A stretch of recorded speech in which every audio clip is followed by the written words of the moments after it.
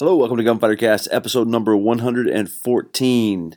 I'm your host, Daniel Shaw. In this episode, I've got with me Instructor Zero. Well, actually, he's not with me, but he was with me a few months ago when we were in Wichita, Kansas, and sat down together in Thunderbird Firearms Academy. A little bit of a audio hiccup in there because there was a lot of gunfire. We just think of it as more added content. I hope you enjoy the show. Zero talks about a lot of things he's never talked about before. And we get into some pretty cool stuff about his outlook and philosophy on training in the firearms industry. Take a listen and enjoy right after this. This episode of Gunfighter Cast is brought to you by Bravo Concealment Holsters. Use our coupon code GUNFIGHTER at checkout when you visit bravoconcealment.com and get 10% off your entire purchase.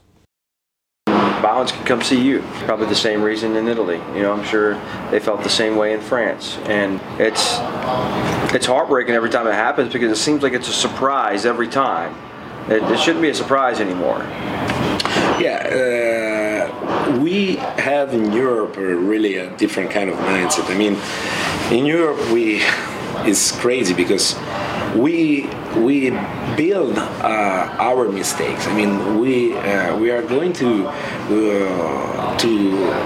prepare our fault because when we start to take up some crazy laws about immigrations, about weapons, and you start to have an entire continent that is armed. So basically, what I try to explain is that if you have a lot of sheep and you put all the sheep inside a pen and you're going to remove the sheepdogs, you need to be sure that a wolf never go inside, because otherwise for the wolves it would be very easy to kill all the sheep. And this is exactly what's happened now in Europe, because we have wrong laws about immigration, crazy laws about gun. So they continues to ban the guns from honest citizens, from people that can defend the community, the society, and this doesn't change nothing in the black market. What's happening in Paris, for example, they made the attacks with an AK-47, but those AK-47, we tracked the AK-47. They came from former Yugoslavia, from a factory that was in the former Yugoslavia. They came from black market. They didn't come from a legal market. So we have nowadays, we have nothing that we can say that maybe it's better if we are going to remove the weapons from the honest citizen because someone used it in the wrong way, or the terrorists can use those weapons for making attacks. Well, we have the same thing here in the U.S. You know, a sign on a door that says "No guns allowed," or they'll pass legislation, and we're gonna make sure that it's harder to get these guns. And there's never been a single time in history, and I'm willing to bet on this. I can't really prove it. You know, and I was gonna go in this place and murder 15,000 people, or murder 20 people, or murder one person. But they had that sign on the door that said, you know, "No guns allowed." Or I was gonna bring in illegal AKs from Yugoslavia, but they're illegal. But so is murder. Murder's illegal, and that doesn't stop murderers. You know, so the whole idea that this whole world has in Europe and the U.S. and people who are just staunchly anti-gun, it seems like it's like I said at the beginning.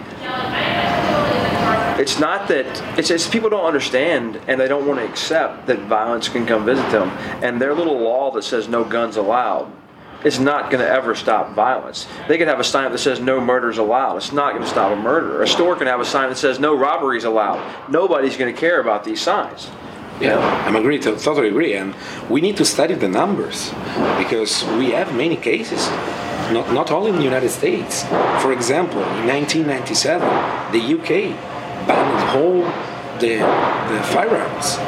Now it's one of the country with the highest violent crimes in Europe.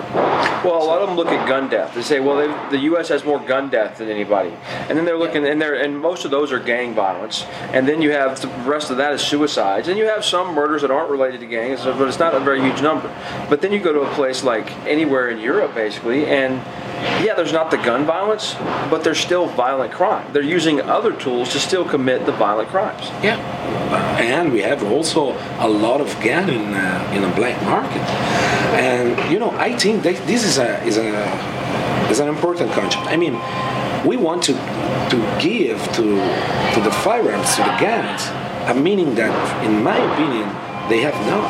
For example, it's not the potential that have a firearm that is dangerous, but only the subject that is behind is using the firearms that he can make the firearm dangerous for someone else if he's wrong, if he's used it in a wrong way. But this, we can say the same thing with a car. But for example, in Europe we have more deaths in one weekend in what we can have in 10 years about a wrong use of firearms, but nobody took.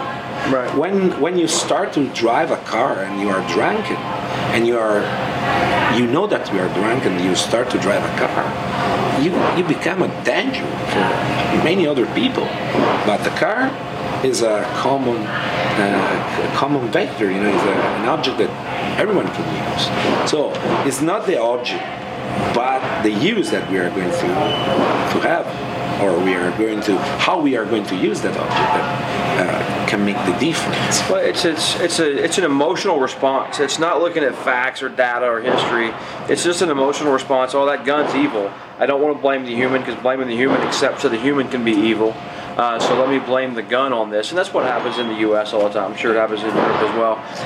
If we looked at the statistics for how many kids choked on hot dogs, how many kids drowned in swimming pools, and then how many kids died at gun deaths, it's pretty astounding. You would think that there would be a lot more organizations that were, moms demand swimming pool covers, moms demand safer mushier hot dogs. I don't know, something. But you would think there would be, but it's not. It's not about it's the object. It's an emotional response that ignores every ounce of data. Yeah. Also in Europe, you have many different reasons. Now we are in a particular condition, even for economy. The economy in Europe is I think it's a particular moment for all the world. But we need to react. This is an important moment. We need to stop to continue to make the same mistakes. Mm-hmm. We need to learn from our mistakes, from what we did wrong in the past. We received a huge attack in Paris, and people they think that those guys, the terrorists that made that action, they were a profession. They're not a profession for luck. Because the actions and what they did was not because they were a professional, but only because it was so easy to realize. As soon as I can have my AK with ammo in a country where nobody can carry a weapon, I can do whatever I want. Right. And this is why in Texas we need to take this kind of example. In Texas, 2 terrorists, they tried to do the same attack, but they made 3 meters from their car and they were shot down. Right. No injuries, no death. Why? Because a lot of people, they can carry a gun, they can try to defend themselves and the community. And this is why probably I'm wrong. I was born in the wrong country. But we need to try to change in Europe this kind of mindset. And yes, here one of the best things you have in the United States is that you can test, really you can have the test of freedom. And the Second Amendment for me is really an important part. From an Italian, somebody that comes and visits every once in a while to the U.S. and obviously you have a lot of followers and fans in the U.S. What is your take on the Second Amendment? How do you see that? There's pretty much no other country out there that has what we have. How do you see that from an outside perspective looking in? I think that the Second Amendment is it's really a part of the personality of this country. This country is built on the Second Amendment. So it's the perception that I have as a foreign man here is exactly this. I mean, I love the United States, I love the mindset, and I love as I told before, I love the test of freedom that we can have here. And the Second Amendment for me is a part of that test.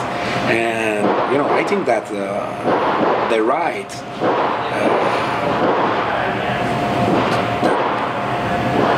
can give you when you own a gun, you are going to own a big right, the right that you can defend yourself, your family, your home, your property, your life. And this is something that's very important, because for a country that is a democratic country, you need to follow that all the citizens, they need to have this right.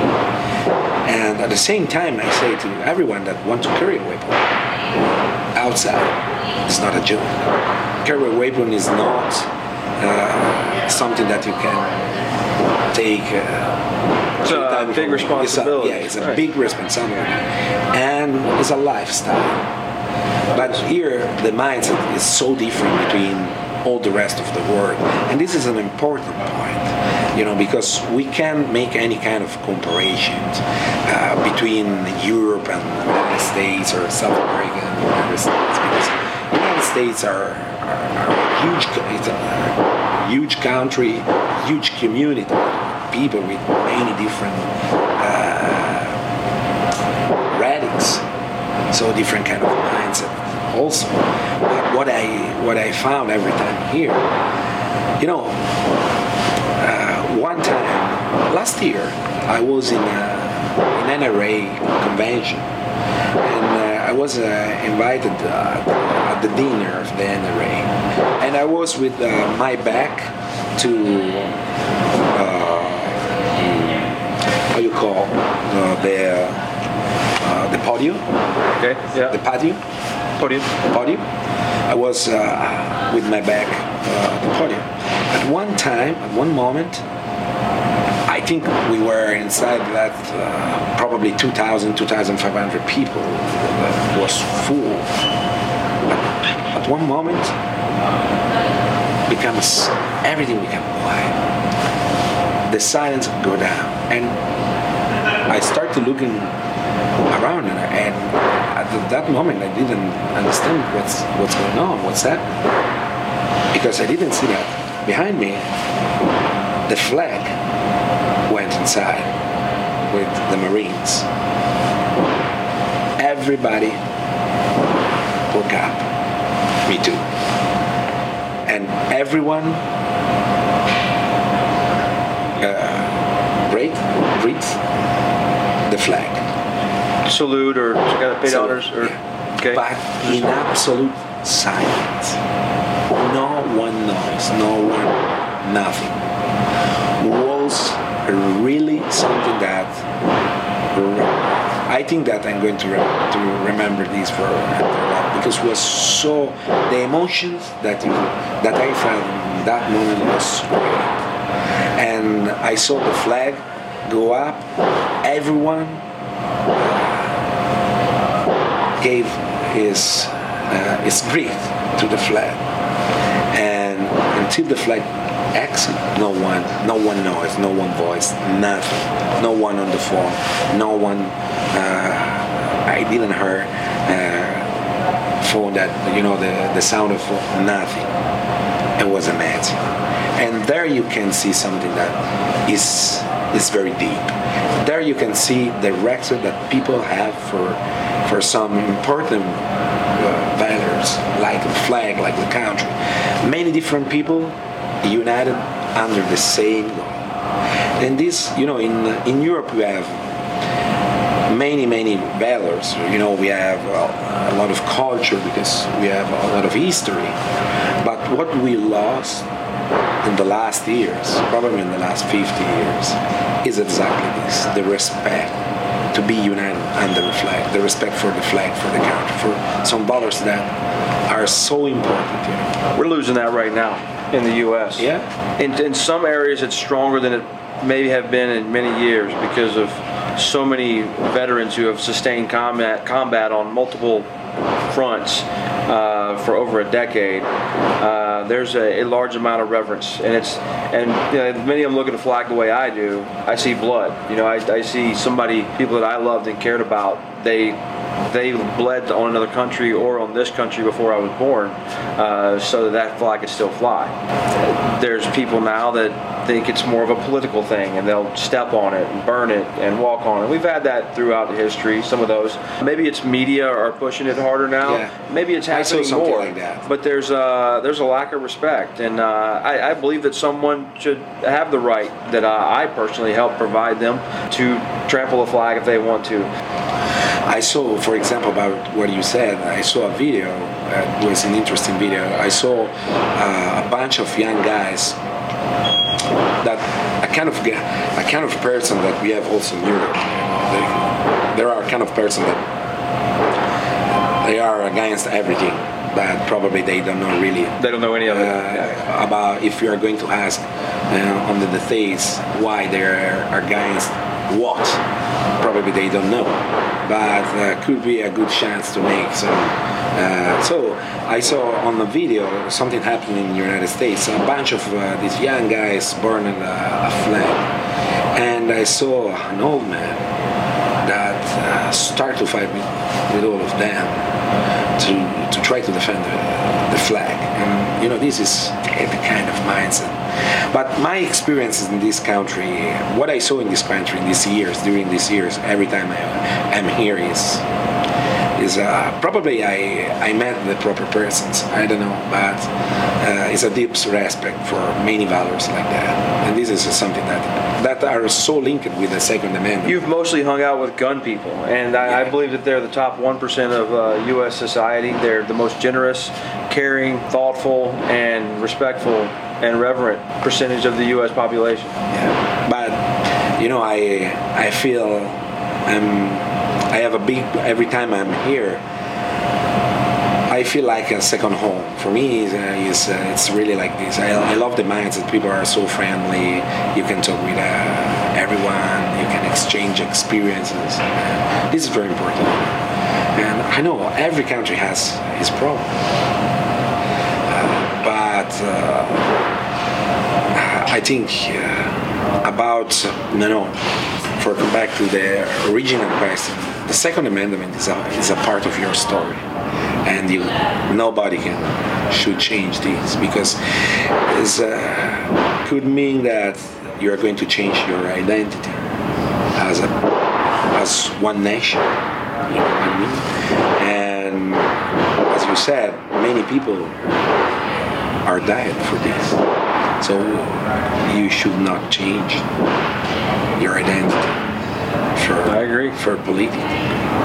You have a lot of fans all over the world and all over the U.S. When you think about a fan, I have fans and an audience. It blows my mind that people pay attention to me. Like, why does anybody care what I have to say about anything? Sometimes people talk to me and they thank me for talking to them, and it's so confusing every time. Because if my toilet's broke at home, my wife's going to make me fix it. Like, I am not special by any stretch of the imagination. So it surprises me every time whenever I meet someone that says they're a fan. Because how do you feel about your fans, the folks that follow you and see everything you're doing, and they love to keep up with you? For me, it's the same. I mean, I don't feel myself special at all. I feel myself like a little stone in the universe. I work as an instructor, but if I need to define myself, I'm more like a student than like an instructor. I mean, what I try to do in my life is to learn, and even if are many years that I work in my sector, I feel like I just probably near the base of the mountain. But this, at the same time, gives me a lot of power, a lot of energy to improve myself, to try to... They hold you accountable, too, is what it does for me. I've got to make sure I'm right, because they trust me, and I can't give them bad information. Yeah, this is something that, as what I always say is the same. I mean, being an instructor is not to teach people how to shoot a target. Being an instructor it's a lifestyle again, because you should be a role model for the community, because you can teach really more than just hit the target. I don't work a lot on the civilian market. We work almost time with the units, but it's the same process. And what makes me really happy is that what I found in my experience. First, I consider myself really like a little stone. I mean, sometimes I went in some place that I was so honored just to walk there. And even if I was there for work, for teacher, for share information. But what I saw, I had the luck to have met many different persons. A lot of them, they wrote the history of the last 50 years in this world.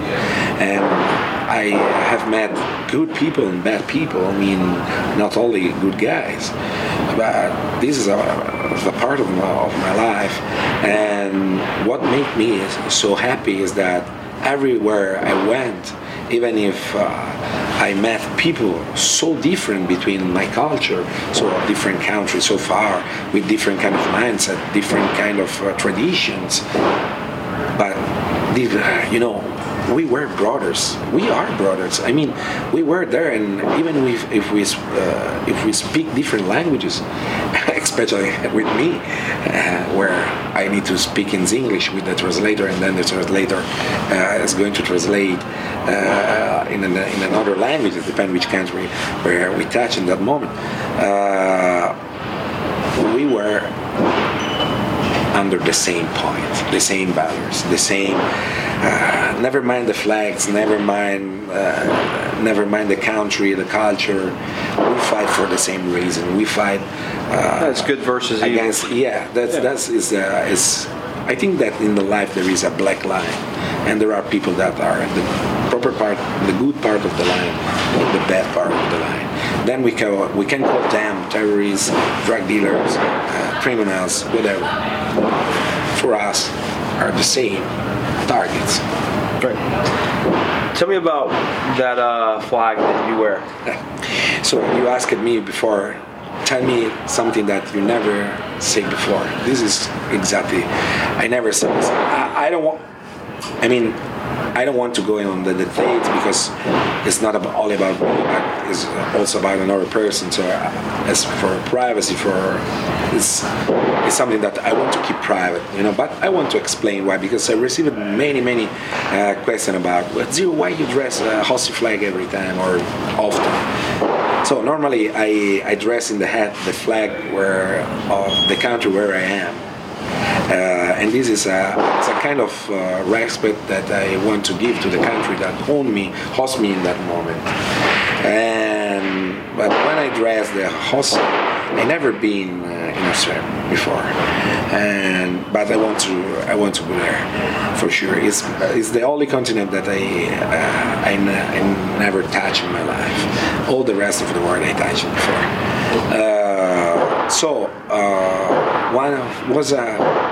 It's a particular story.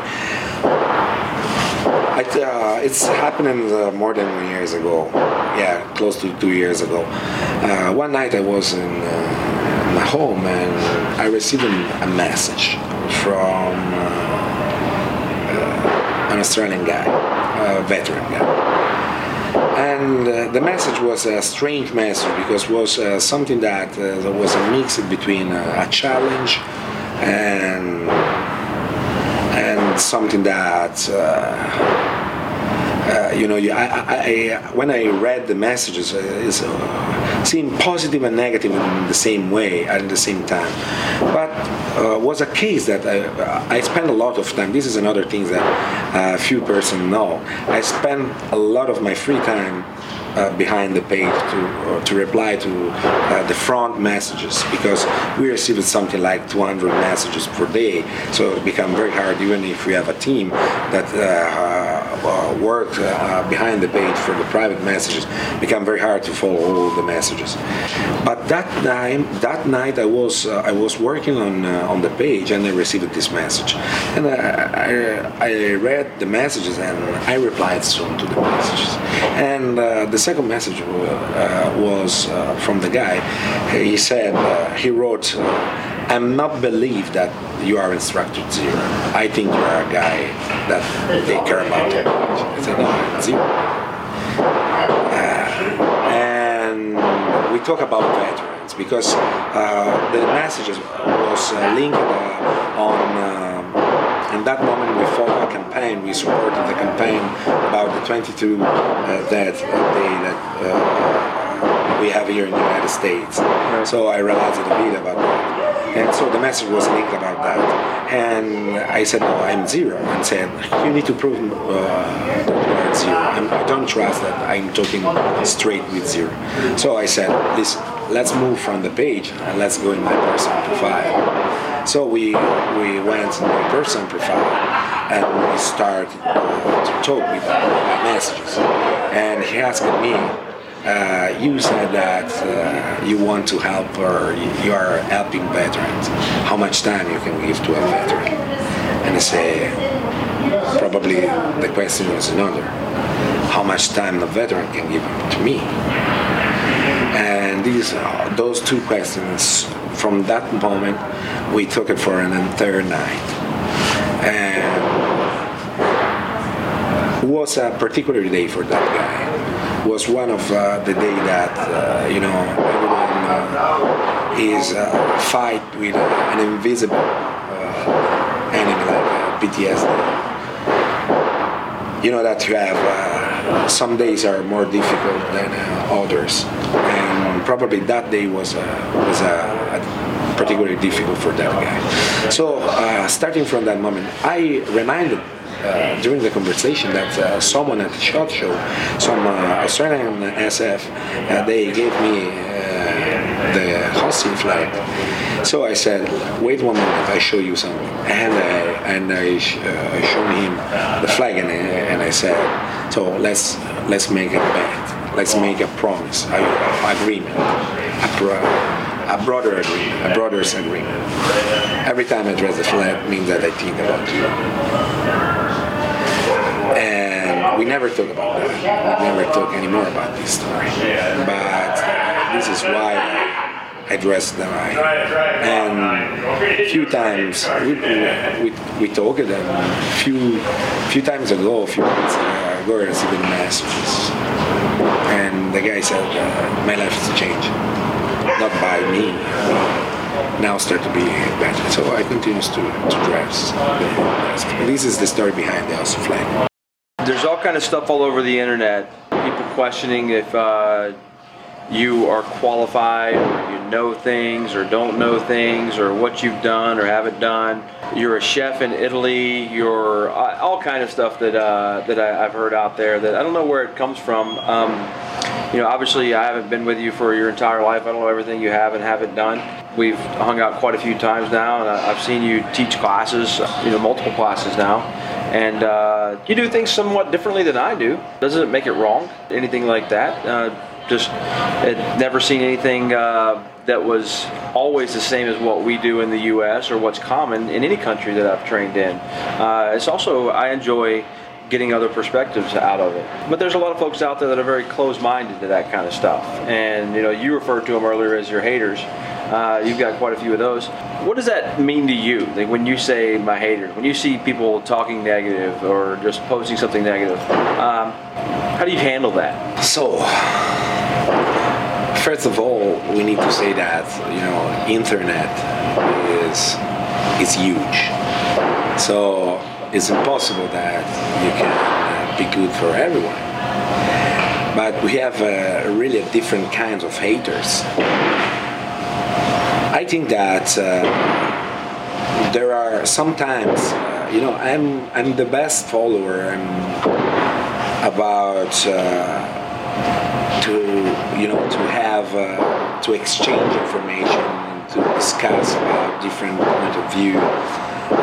If we do with respect, and if we do with a goal, because in that moment we can grow. Everyone can grow, because you grow when you share your information, when you receive some critics. The critics could be positive if who made the critic they touched a technical point or show you that maybe you can have some critical point on some options or something like that. What I try to explain is that for me it's very important. I have a big pleasure for me even to have a discussion with people that are not agree in some technical points, and we can discuss. But at the same time, I think that for sure there are many different ways to arrive to the same goal. Even because we come from different cultures, different experiences,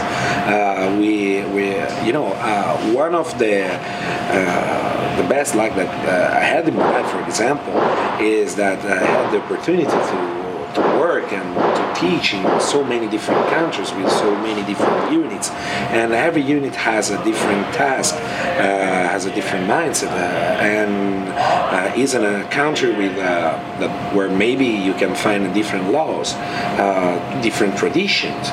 So we don't need to make a mistake, and this is probably one of the things that sometimes I found in the United States, that a lot of time people here, they think that all the world is like the United States, but it's not.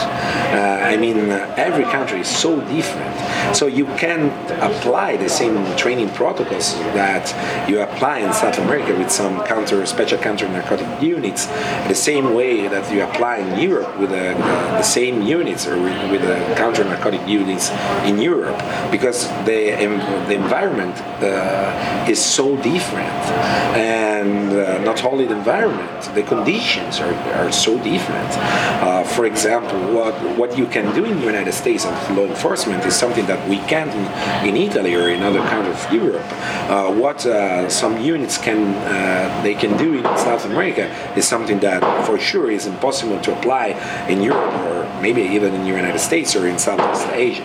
In my life, I worked in Africa, I worked in Midwest, in Middle East, sorry. I worked in Asia, Southeast Asia, East Europe, United States, South America. So I had so many different experiences, and every time I work with some unit, I share information, but I learn a lot, because I had the opportunity to see the units at work, to understand that kind of environment, and are so many different applicative environments between what we can find around. So we need to define what we need to give a meaning about the word haters, because there are many different haters. You can find the hater that just keyboard commander or internet commander, where they can write whatever they want. Here's one that happens a lot. Person X trains with instructor X, not zero, and after that course, immediately or a year after, they'll find something on the internet, and they'll tag that instructor and all their other friends who they think also believe the same things that they believe. And hey, look what so-and-so did, look what I just found, ha ha ha, let's all go there and make fun of them. Or blah blah. And a lot of these folks that are going to make fun of this person or going to comment on it, they don't understand the context of what they just saw. They don't understand that the way that they were taught is not the only way, and it's not the only atmosphere. It is not the only thing that could be used to solve, whatever the problem is, because they're not developed enough. They're not well-rounded enough to understand that they're not even well-rounded enough.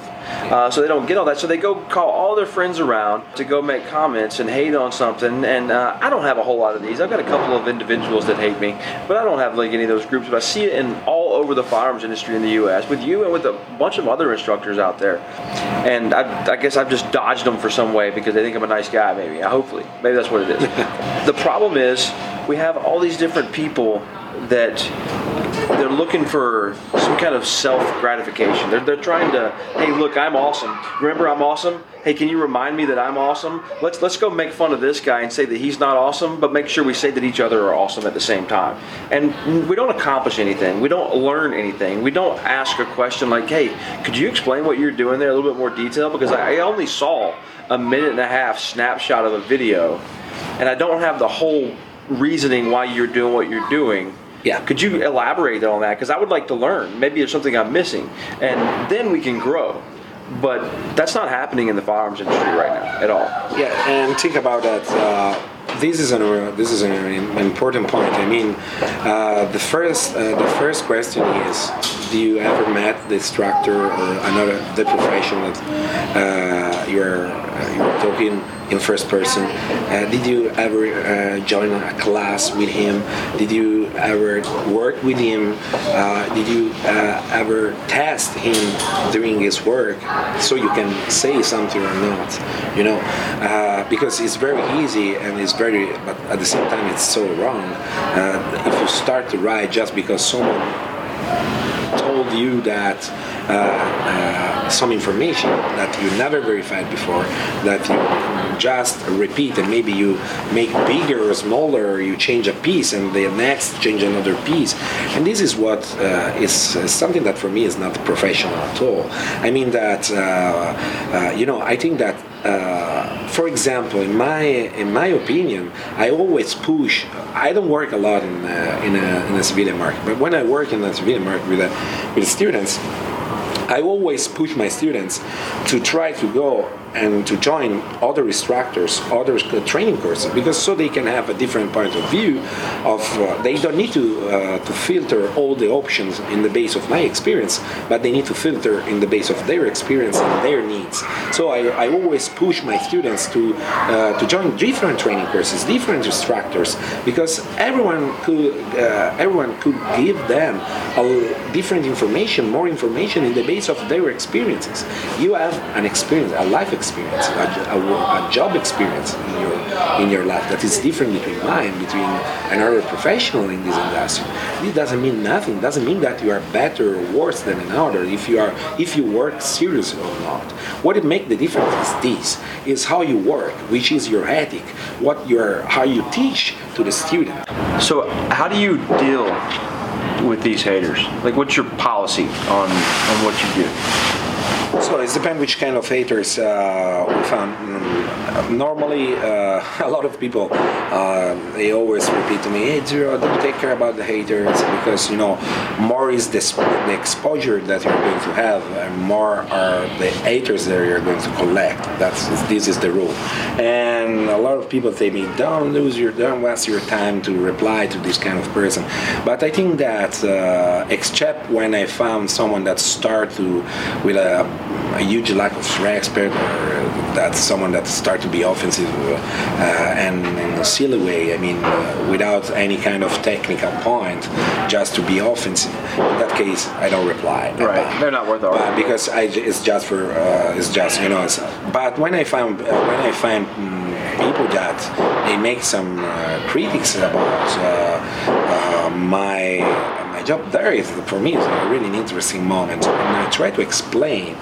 But what we saw is that almost time the haters are people that are not they have not so much experience, or they have no experience, because people that work as profession, they have no time to follow this kind of even because it's very easy to write whatever you want behind the screen, behind the keyboard, with a popcorn in your house. You need to take your nose and your ass out of the country, bring your ass in some different area, different zone in the world, and then you can talk about experience. That really brings me to my last point that I wanted to make. There's a big problem in the firearms industry right now where it's like there's a bunch of trolls out there that are constantly looking for someone to put down, someone to call out, someone to, like I said earlier, go bring all their friends and, hey, make sure you tell them I'm awesome, but let's go tell them this person they're not awesome.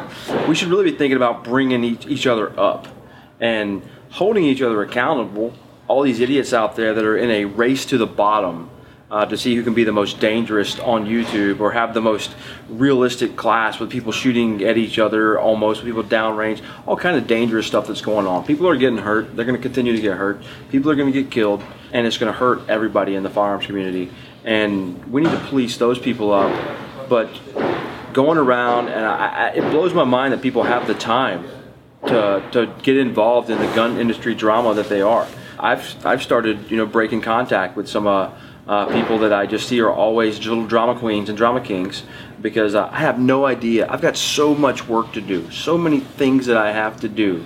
I've put together a lot of classes that we do here at Thunderbird Firearms Academy, and they all change because I get new data, I get new information, I study, I get better, and I learn new things, and then I'm working on the next thing, and then I'm working on my own skills. I have no idea how these folks have the time to go scour the internet and just to look for people to validate their own self, with all their friends. I don't want to be around that kind of person. I'm not going to be a part of that part of the firearms community. It's not going to happen. And whenever I see it, I'm walking away from that person or that event, wherever it's going on. Yeah, I think that is correct what you said, and I perfectly agree. I mean, I think that an instructor that push their students to go on the internet and take down another professional in this industry is not really a professional, or it's not an instructor. It's someone that maybe is in this industry to maybe a sociopath. Money. Yeah, to collect money, and never mind what he did in his life. And this again is. It's not about only what you did in your life, but also which kind of principle you have, which kind of ethic you put in your profession. I think that as a professional, I think that in this industry we need to be happy to have more good professional, good competitor, because more are good our competitor, more is high the level of the industry. So we provide service to the student, especially in the civilian market. So if this industry become better, is because there are many persons that are good professionals. So I think that one profession should never call out another professional or talk bad about another professional to try to make better his business. I think that you need to be focused in your job.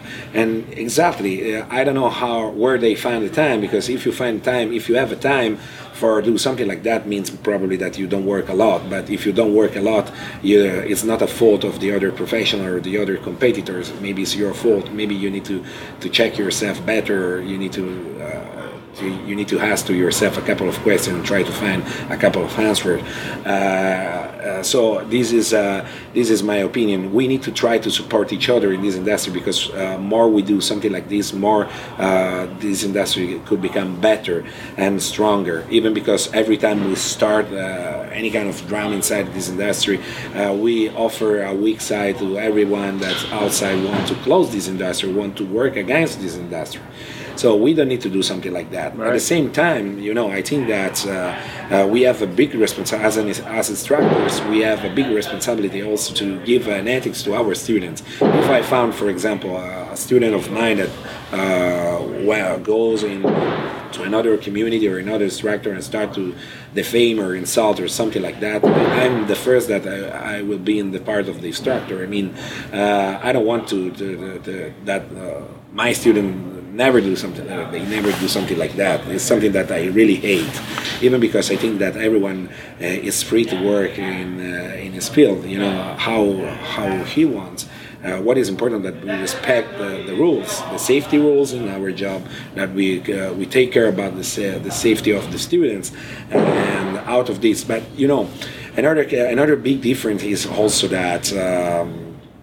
And perfectly, because you were inside the service, so what I'm talking for. But another huge difference is that when you work on a civilian market, a lot of time you can find many kind of instructors that they can teach whatever they want, because you can find maybe some student that they have more experiences, but almost time you can say that. To shoot in the proper way, you need to use your right foot, link it to the gun, and could be a good thing. So a new position, without explain why, or try to even if you try to give some explanation, are just fancy explanation. But when you work with the units, this is something that you can't do it, because when you are in front of different instructors with many years of combat experience, with different specializations, and you start, you can lie, you can say, I don't know if I can say here, you can say bullshit, because if you start to do something like that, they are going to kick your ass very fast and very soon.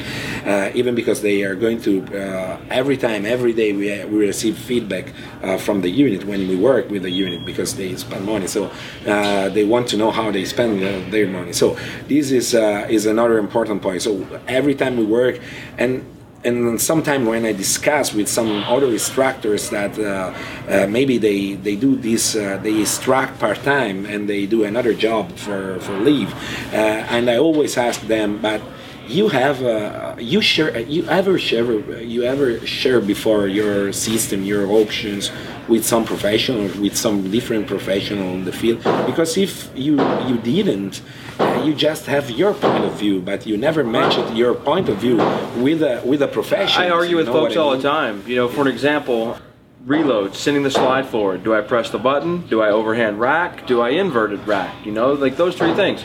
I run into instructors all the time that they're only overhand rack. That's it. And I'm like, well, that's absolutely awesome until this hand's occupied and I'm on my shoulder, or I'm shooting underneath the vehicle and I'm like somehow trying to get in this position where I'm on my head and my shoulder at the same time, and getting that kind of leverage is a bit more difficult. Or the way they used to reload their rifle, their AR, maybe a little bit different depending on the situation that they're in, and now their slings in the way and everything else. It's all about the atmosphere and everything else. I'm a believer in not only having one tool or to solve solutions. And there's a lot of folks out there that totally disagree with that. And I don't care if they disagree with me. I'll hear their perspective and their point of view, because I have some pretty strong evidence to support the idea that we make good decisions when we have a few different options, but not too many options. Yeah. So this is this is also one of the biggest warranty that we can offer to the industry, that we offer more than one point of view, because if everyone teaches the same things, you can go to one instructor to the other, and you are going to have the same kind of filter. Yeah, if we're all teaching the same thing, great. We would be the NRA basic pistol, yes, of course. Exactly. So this is something that is a big warranty for our community, for our industry. And I'm perfectly agree about the tools. I always say to my students, even with the units, I always say our weapon is only one, is the mind. What we use as firearms are just tools, and we need to see our mind has a toolbox. So more are one option just as a tool again. So more are the tools that we can have inside the toolbox. More is going to more are the chance or the choices that we can have in a critical situation to try to escape or to survive or to win. But another important point is, another example I always do with a student is, even if me and you, we are going to join the same training course, so the same options, probably if we are going to be in a critical situation, we are going to choose different options in the base of our experience, and probably your experience is different than mine. So in the base of my experience, I'm going to choose an option, and maybe you are going to choose another option. But this could be based also not only in the base of experience, but also in the base of your body or my body, because I'm a short guy between another guy that could be really higher than me, so with different measures. So he need to apply a different in different way the option, even the same option, even the reload, the load, or the grip on the weapons, the primary or the tac carbine or the handgun. So there are so many parameters. We can build a standard, and the same process is, for example, the same process for the environments. There are so many different environments with so many different parameters. We can't say we always do this kind of action, because it depends where we need to apply that action. Just to give you an idea, we talk a lot of time about holster, or if you work in a country and that has a hot environment like South America, where the weather is almost warm or really hot, and normally you dress a simple t-shirt or shorts or something like that, become very hard to hide in a gun. And there are some cities, some places in South America where if someone saw the print of your gun, so that you carry the gun, it's very easy that you can understand maybe you're a law enforcement officer or something like that, but you don't go back home. It's enough for remain, for be killed, for be shot soon. So it's very different, and there, it's very hard even to carry all the theories about how to consider how to carry the weapon in concealed carry become harder, because not always you can choose your platform. I always say I'm not a deep follower about the technology. I mean, because many times when I work outside in different countries, they didn't give me the last model or the last platform of AR platform or M4 or something like that. Many times we work with a FAL, many times we work with some platform that they came from Second World War, for example, with a suppressed Tommy gun without a stock or with a shorter mag. And you need to adapt yourself to the platform and you and the platform to the environment. So this means that you need to be trained to work and to be able to work in all kind of environment, not only in the easier one, not only with all the proper parameters or the proper conditions where you can find a gun shop every corner or where you can have access to the best of the technology in this industry. It's not this. This is just fancy. This is something that can work only on the range. You know what I mean? Because life is not perfect, and this is the point. You need to be able to react and to adapt yourself in this imperfection of life. And I don't know if in my English this is clear, but English is clear. Okay, so this is the point. So I think that even when we talk, I had the pleasure and the honor to have met.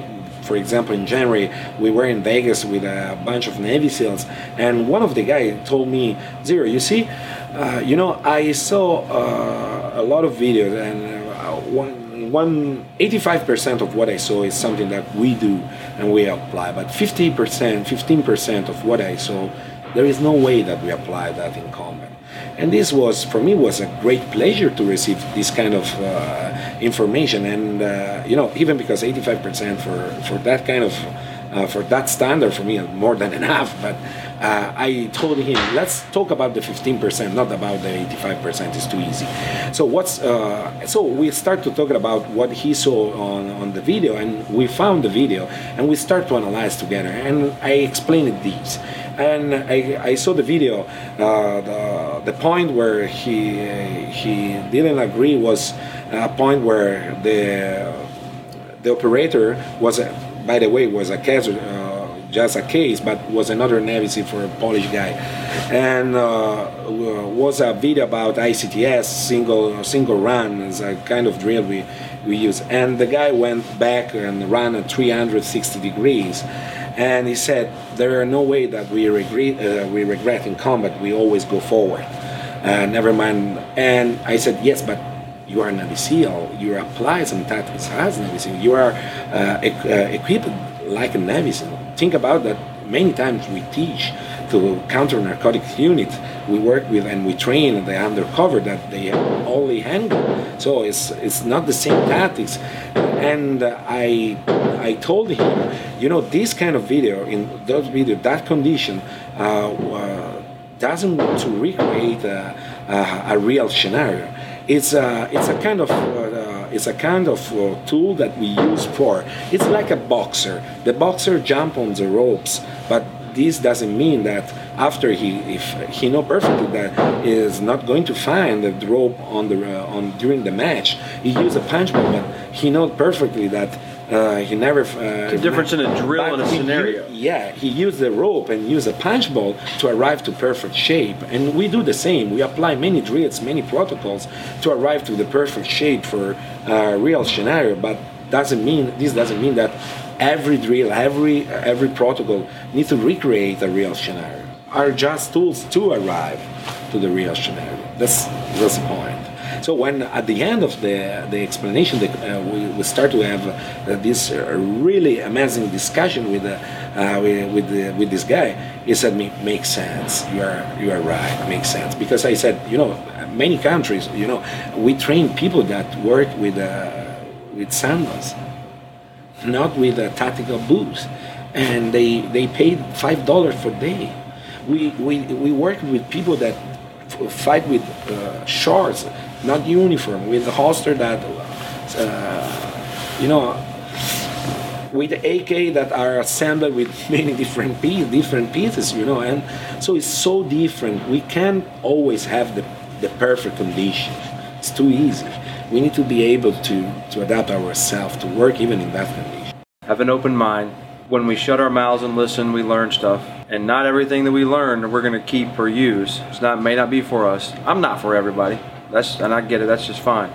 But we can learn and we can hold each other accountable, and we can do it in a way that benefits the whole community. Zero, thanks for joining me all the way in from Italy. Thank you very much. It's a great pleasure for me. If you enjoy Gunfighter Cast and feel that the show contributes to your self-defense training and education, please help me out by pledging $1 amount per episode through Patreon. You tell Patreon how much you want to pledge per episode, and it'll charge you on the first of each month based on how many episodes were released. I typically release 6 to 8 shows per month, but Patreon allows you to set a cap so I don't go crazy and release 50,000 episodes to take all your money. I'm Daniel Shaw. Thanks for listening to Gunfighter Cast. Gunfighter Cast out.